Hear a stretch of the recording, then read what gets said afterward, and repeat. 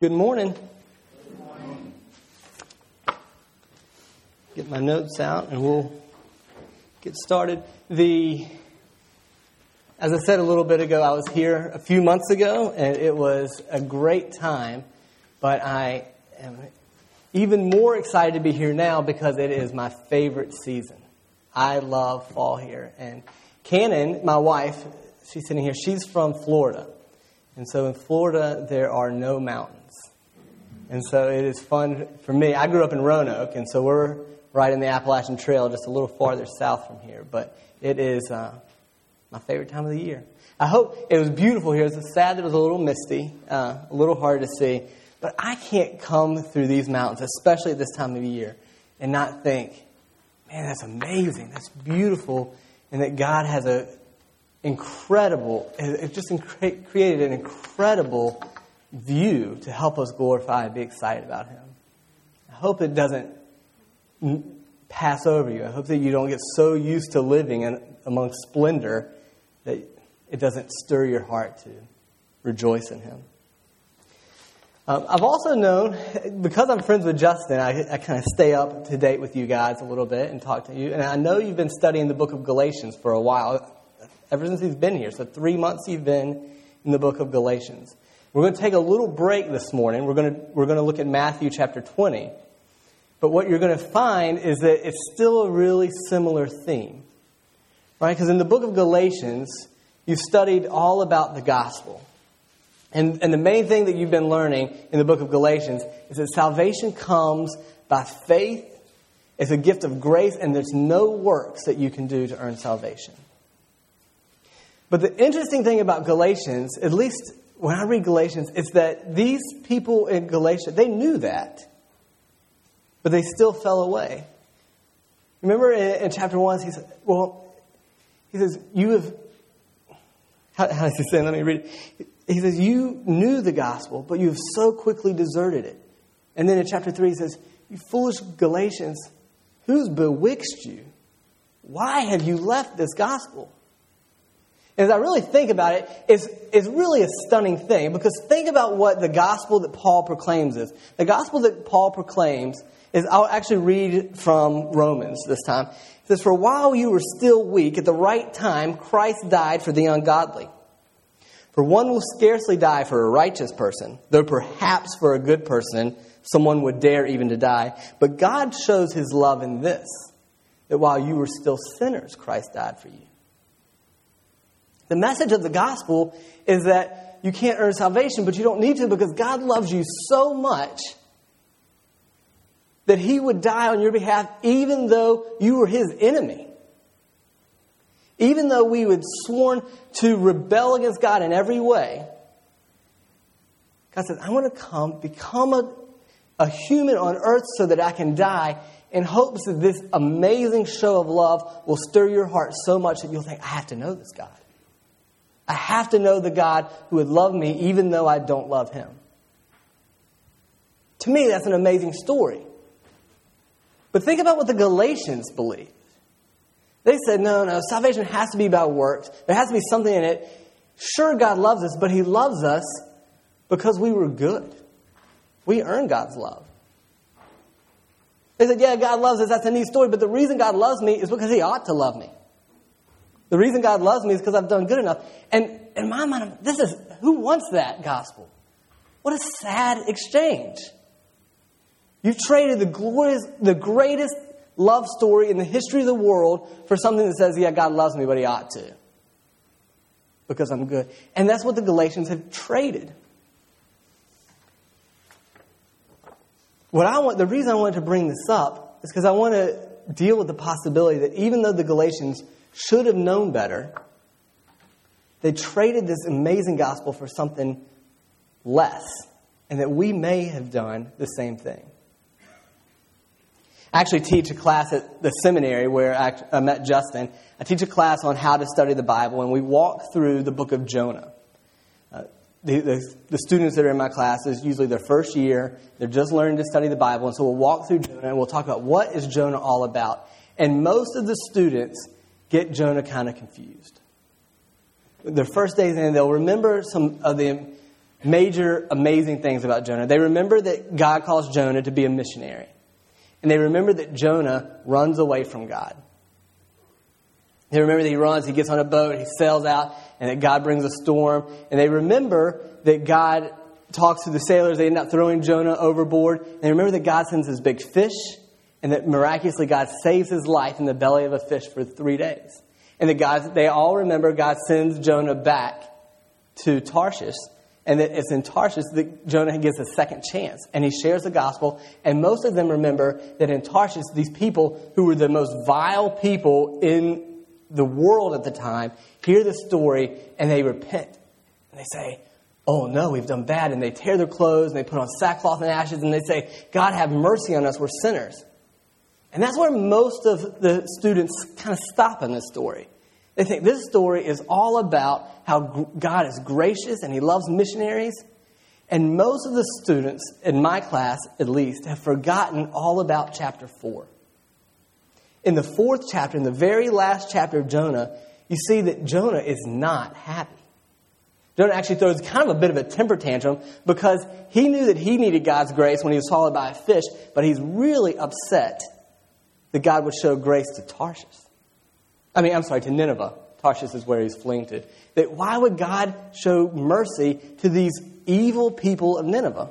Let me read to you a section from the end of Jonah 3 and the beginning of Jonah 4. It says, when God saw what they did, and they being Nineveh. So when God saw what Nineveh did, how they turned from their evil ways, God relented of the disaster that he had said he would do to them, and he didn't do it.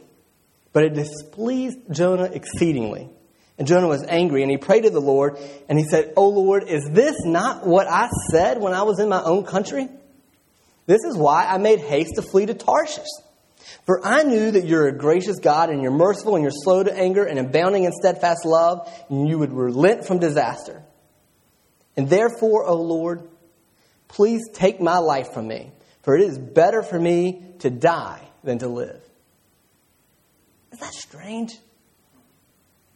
What happens to a missionary's heart that he is so displeased and angry and bittered about grace that he would rather die than tell someone how God has radically loved them and would save them? I bring this up again because if the Galatians could do it, and if Jonah could do it, then it's very possible that you and I could also start to despise God's grace. Even though we say that we're saved by grace, grace can become a ho-hum, sad thing. And even over time, we can start to think that we've earned it, and we somehow deserve it, and we're upset that other people would get grace when we've done everything right. And so that's why I want to turn to Matthew 20. I want to see, what does Matthew 20 say to us to help us understand grace and get excited about it again?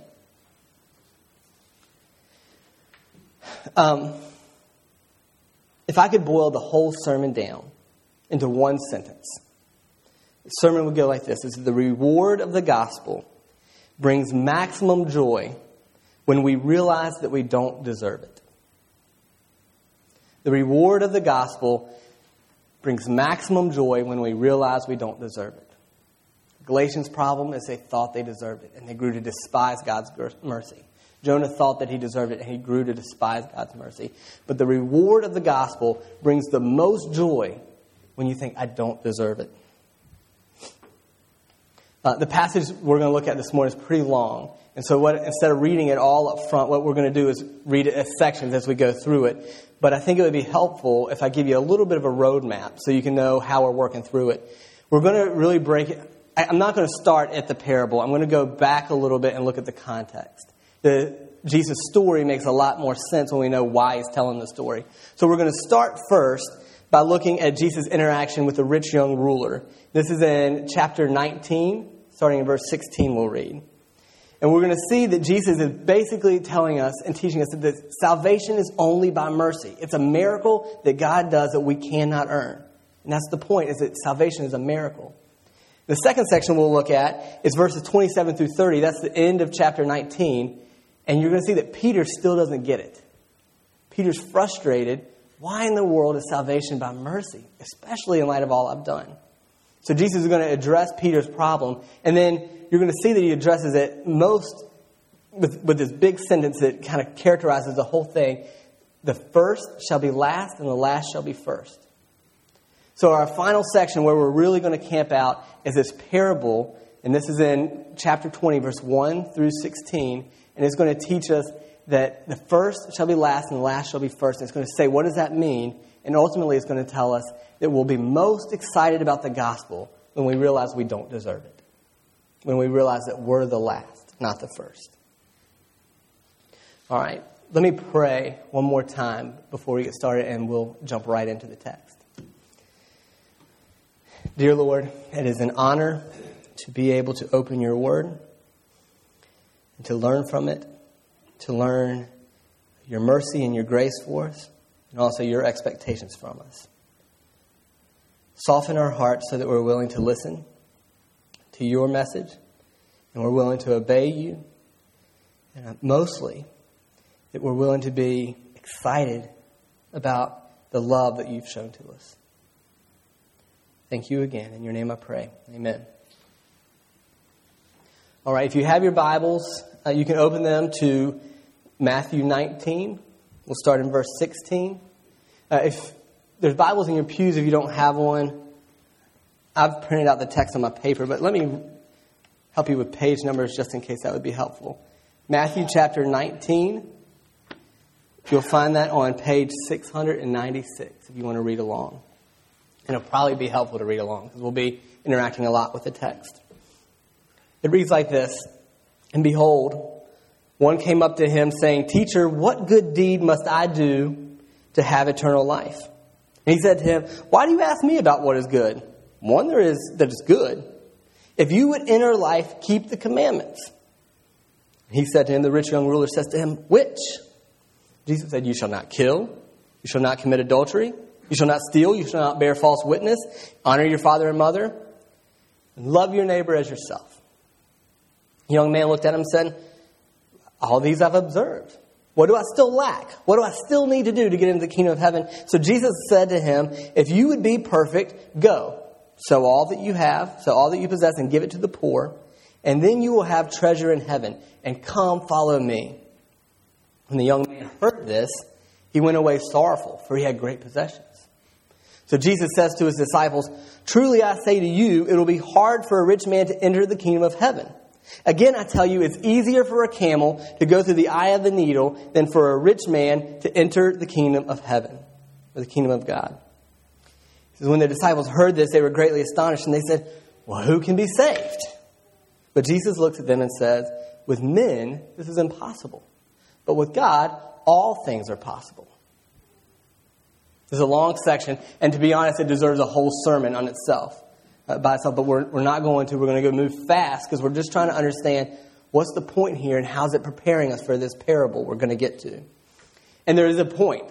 The point is the very last sentence when Jesus says, With men, this is impossible, but with God, all things are possible. With men, this is impossible, but with God, all things are possible.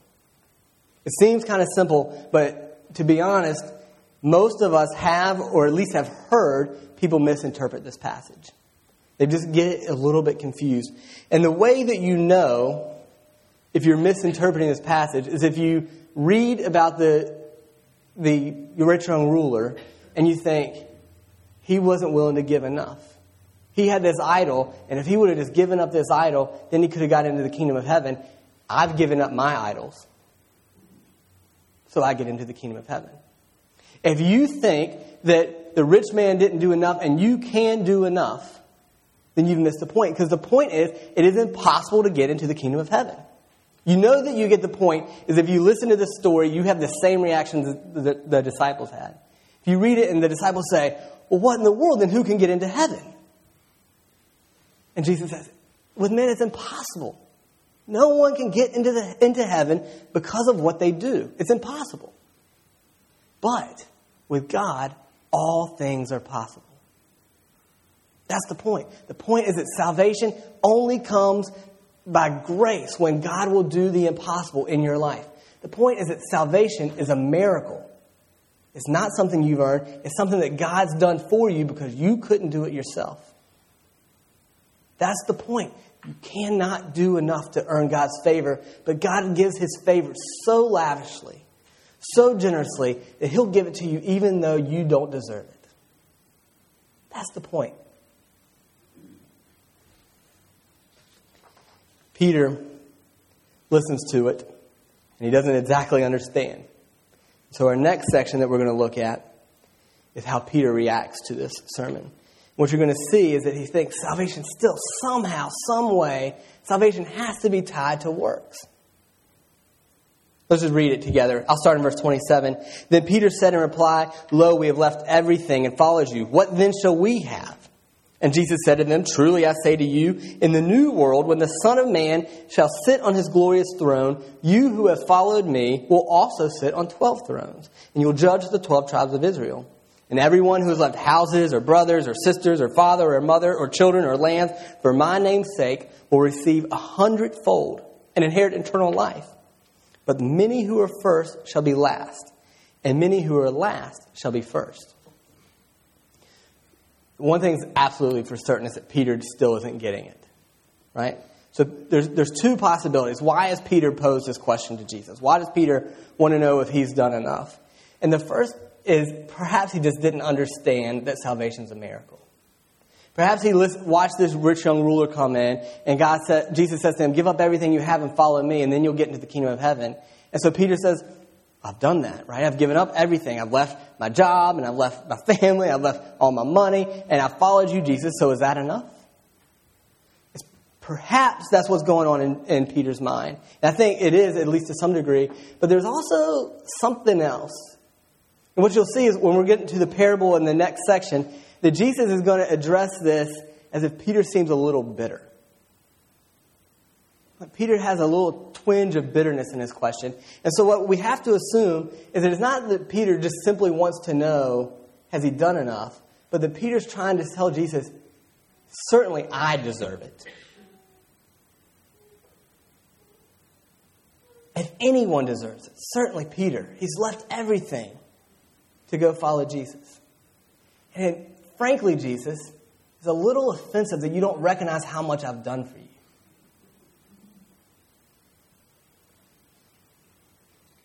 Jesus offers a response to him, and it's really a two-part response.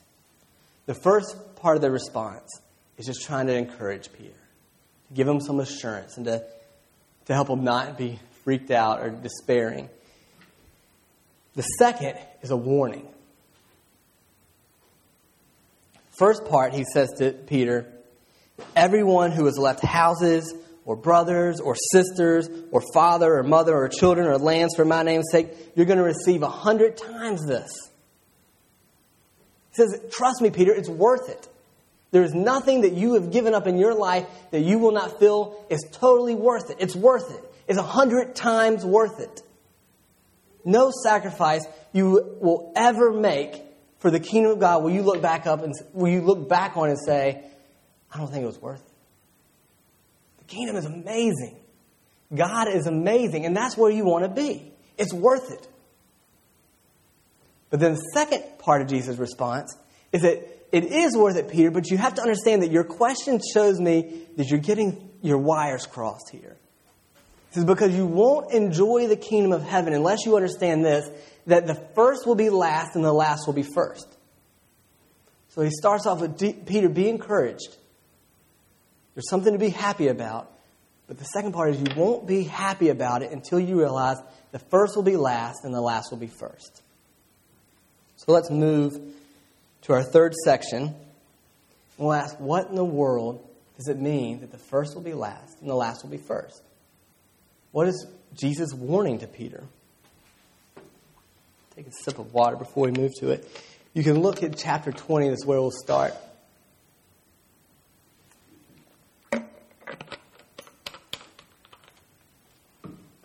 I'll read it. It says, "For the kingdom of heaven is like a householder who went out early in the morning to hire laborers for his vineyard. And after agreeing with the laborers for a denarius a day, he sent them into his vineyard. And going out about the third hour, he saw others standing in the marketplace. And he said to them, 'You go into the vineyard too. And whatever's right, I'll give it to you.' So they went. Going out again about the 6th hour and the 9th hour, he did the same.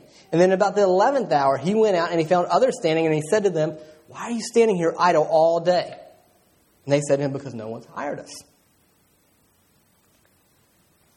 So he came to them and he said, "You go into the vineyard too." And when the evening came, the owner of the vineyard said to his steward, "Call the laborers and pay them their wages, beginning with the last up to the first." And when those hired about the 11th hour came, each of them received a denarius. And on receiving it, they grumbled at the house. Now when the first came, they thought that they would receive more. But each of them also received a denarius. And on receiving it, they grumbled at the householder. They said, "These last worked only an hour, and you gave them equal to us who have borne the burden of the work for the entire day in the scorching heat." But he replied to one of them, "Friend, I'm doing you no wrong." The householder said, "Did I not agree with you for just a denarius? Take what belongs to you and go. I choose to give to this last as I give to you. Am I not allowed to do what I choose with what belongs to me? Or do you begrudge my generosity?" So the last will be first and the first will be last.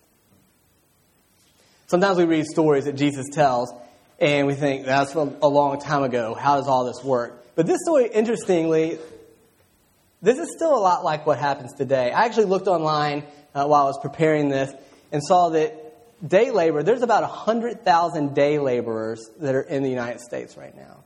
Day laborers are people who, they don't have a long-term contract. Every day they show up. The most common place to find a day laborer is at Home Depot. They show up every day hoping somebody will come and hire them for that day. And that's kind of what this is.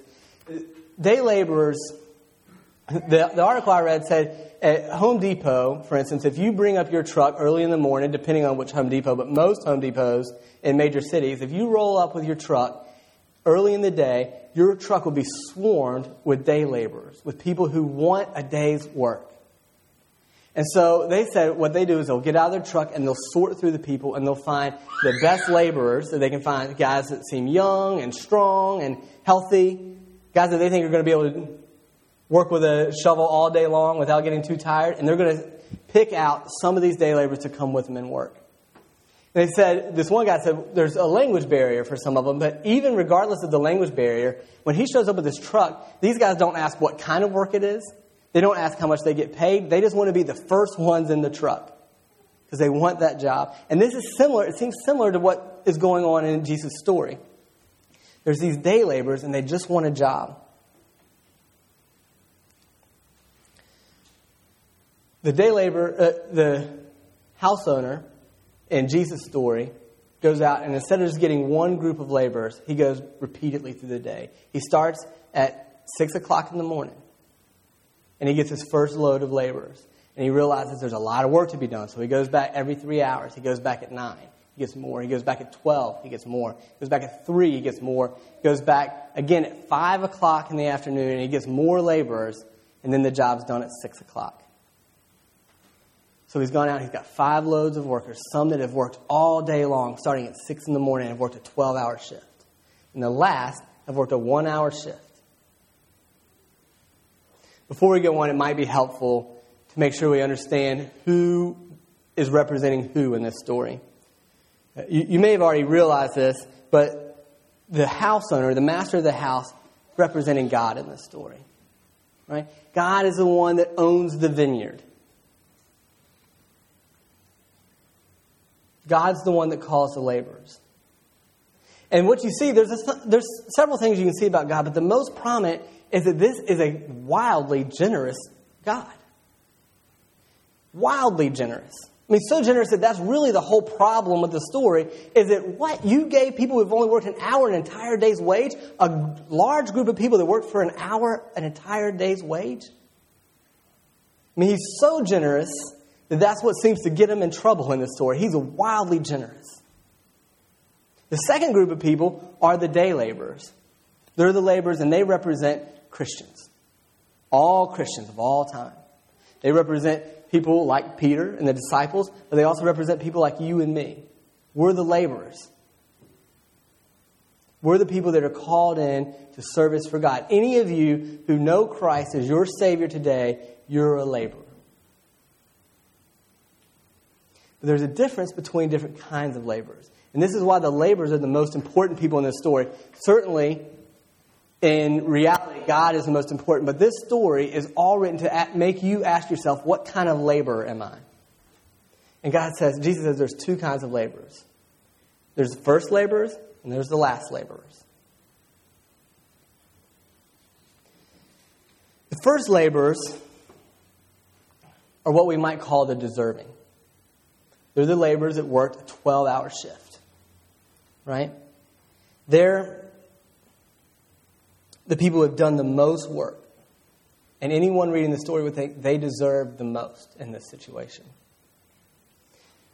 Think of an analogy. If all of Christianity was a classroom, right? And God is the teacher in this classroom, and every single Christian was there, the deserving, the firsts, are the people who would have been the straight A students. Right? They're the ones who are valedictorians. They're the ones who are National Honor Society. They're the ones who never get a B. The first are the people that you know deserve what they're getting because they've worked hard for it and they're special. I mean, these are the great people. These are the firsts. The other group of people are the lasts. Right? In the story, there were 5, but Jesus says it boils down to, are you the first or the last? And the last are the exact opposite of the first.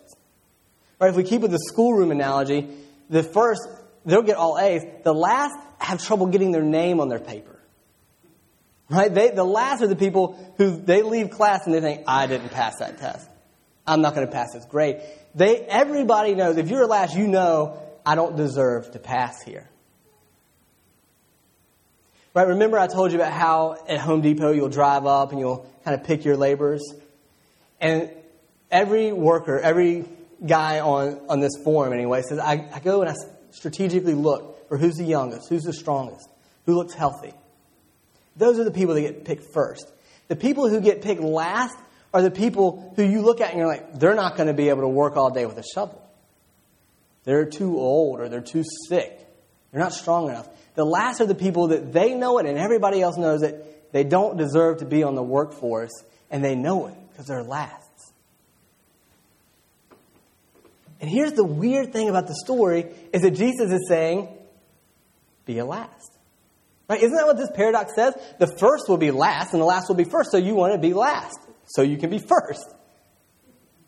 But why in the world would the household owner want lasts?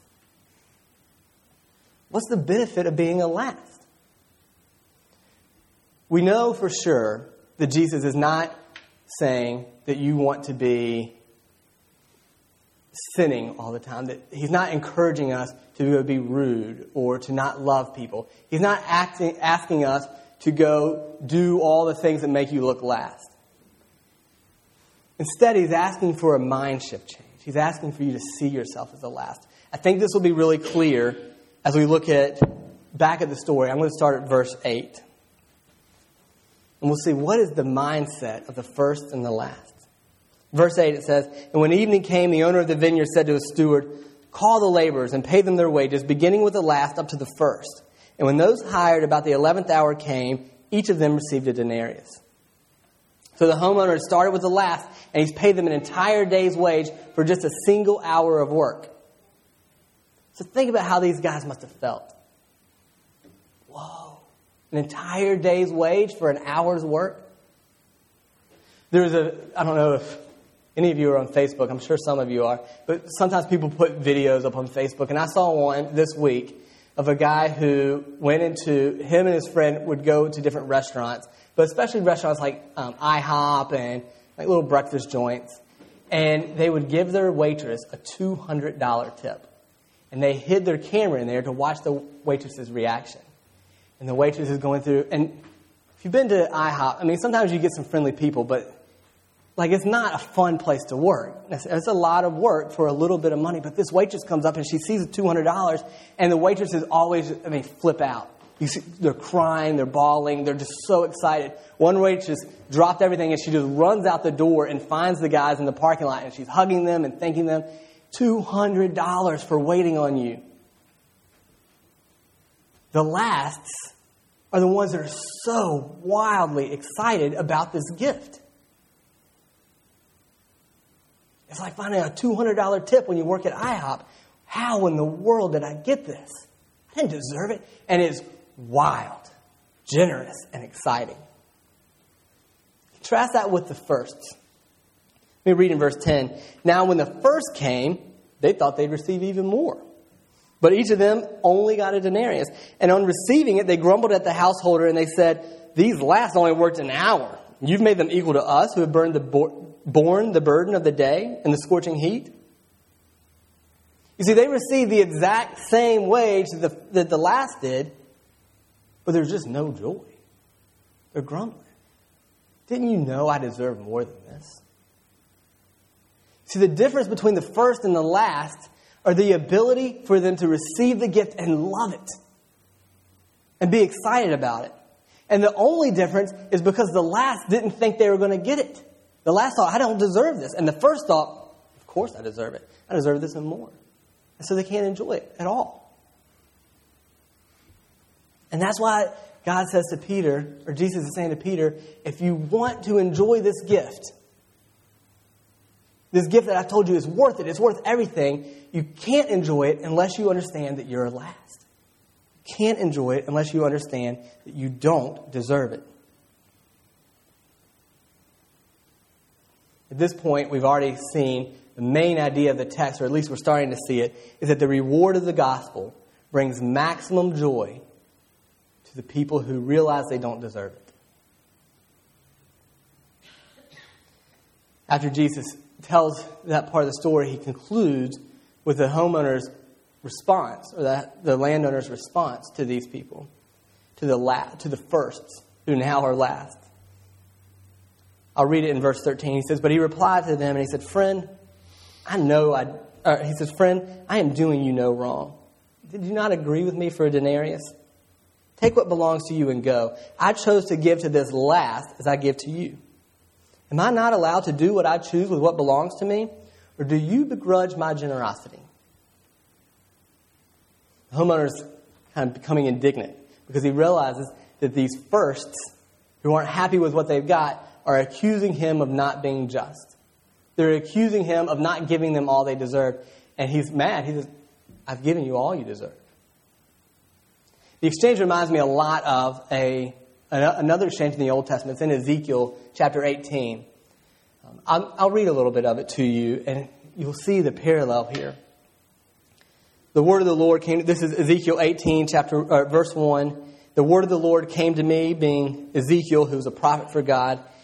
And the word said this. It said, what do you mean by repeating the proverb concerning the land of Israel? The proverb says, the fathers have eaten sour grapes and the children's teeth are set on edge. As I live, declares the Lord, this proverb shall no more be used by you in Israel. Behold, all souls are mine. The souls of the Father as well as the soul of the Son is mine.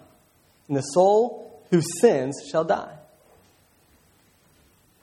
Let me explain the parable that they're quoting. The parable says, if you eat the father eats sour grapes and the son's teeth are set on edge. Which is kind of a reversal of expectations, but this is what the people of Israel are saying should be true. If you eat a lemon or a sour grape, it's your face that gets, you can't handle the sour grapes. But they're saying, no, when the father eats it, it's the son and it's the whole family. There's consequences for everybody when the father eats the sour grapes. Interestingly, you would think they would say, but have mercy, God. But they don't. The reason they're saying this is because they're angry that God isn't executing justice on the sons. As you read on the story, you see these people think, look, this guy has lived a horrible life, but his son isn't suffering. And I've done everything right, and my son doesn't have any more than this guy's son. They're saying, God, if you're going to be just, you got to remember that his dad or his granddad, it's a bad generations. And they want justice. They can't be happy for the son who's being blessed by God. They only want God's justice. And God reminds them, he says, look, they're my people. The fathers are mine. The sons are mine.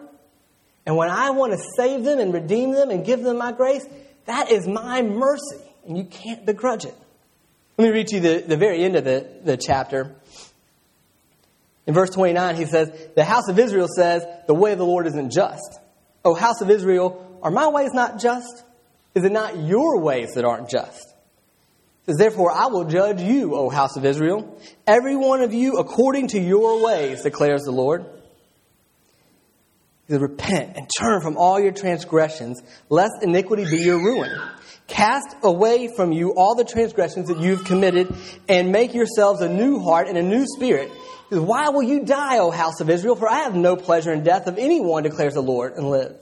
And he says, declares the Lord. So he says, turn and live, repent. And this is the whole message of this parable. God is just. But when you think you deserve more than you do, when you think that you deserve God's grace, you can't enjoy it. And so what Jesus is saying to Peter and what Jesus is saying to me and to you is that if you're a first, you need to repent. You need to say, I'm not a first. I'm a last.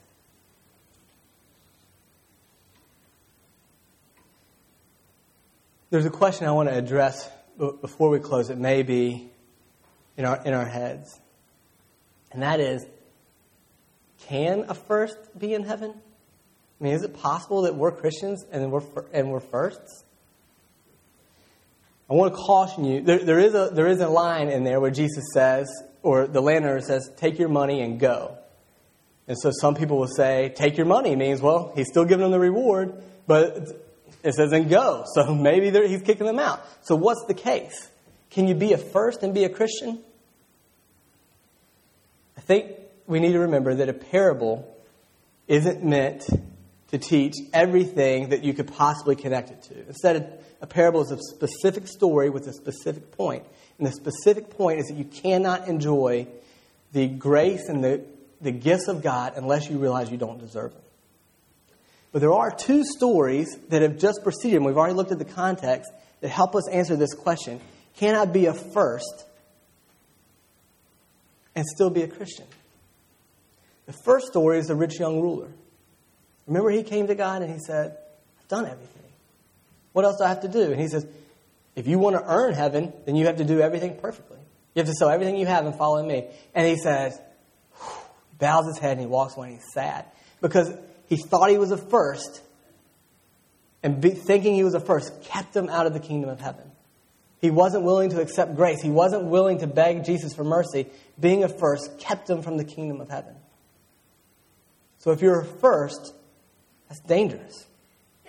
But the second first, the second person who thought he was a first was Peter. And we know Peter's in heaven. But he still thinks he's a first.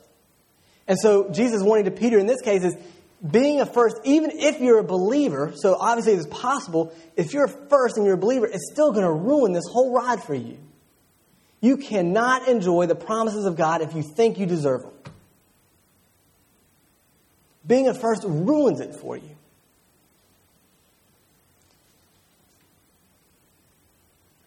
On a side note, I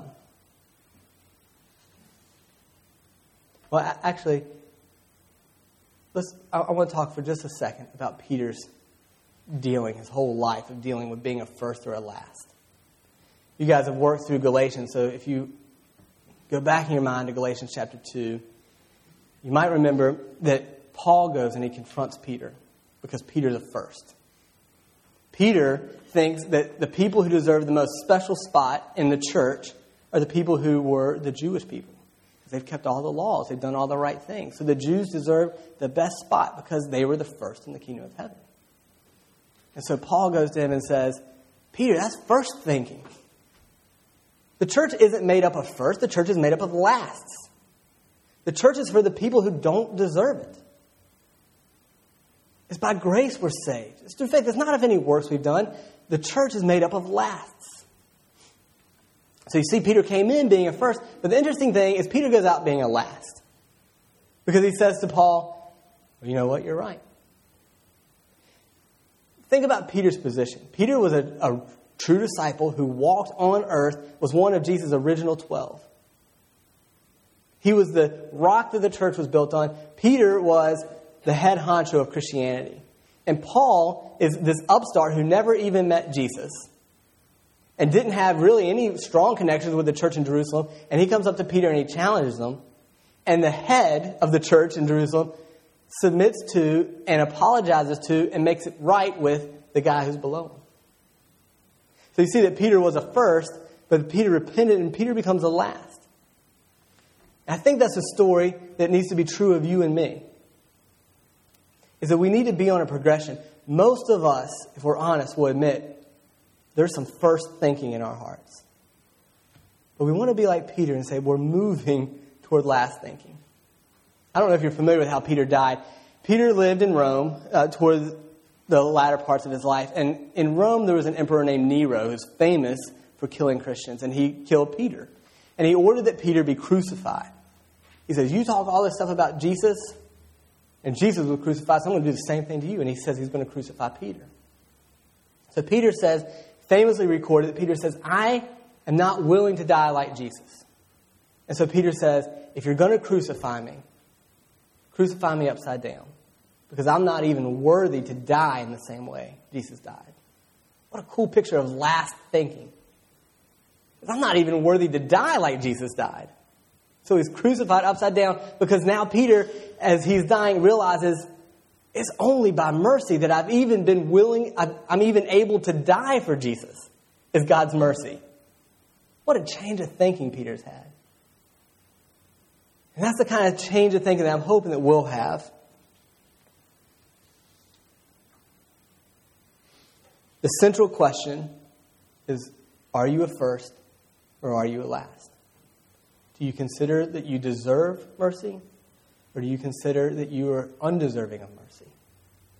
If you're a first, what you've been studying in Galatians will sound dry and unexciting. Who wants a message of grace when you don't need grace?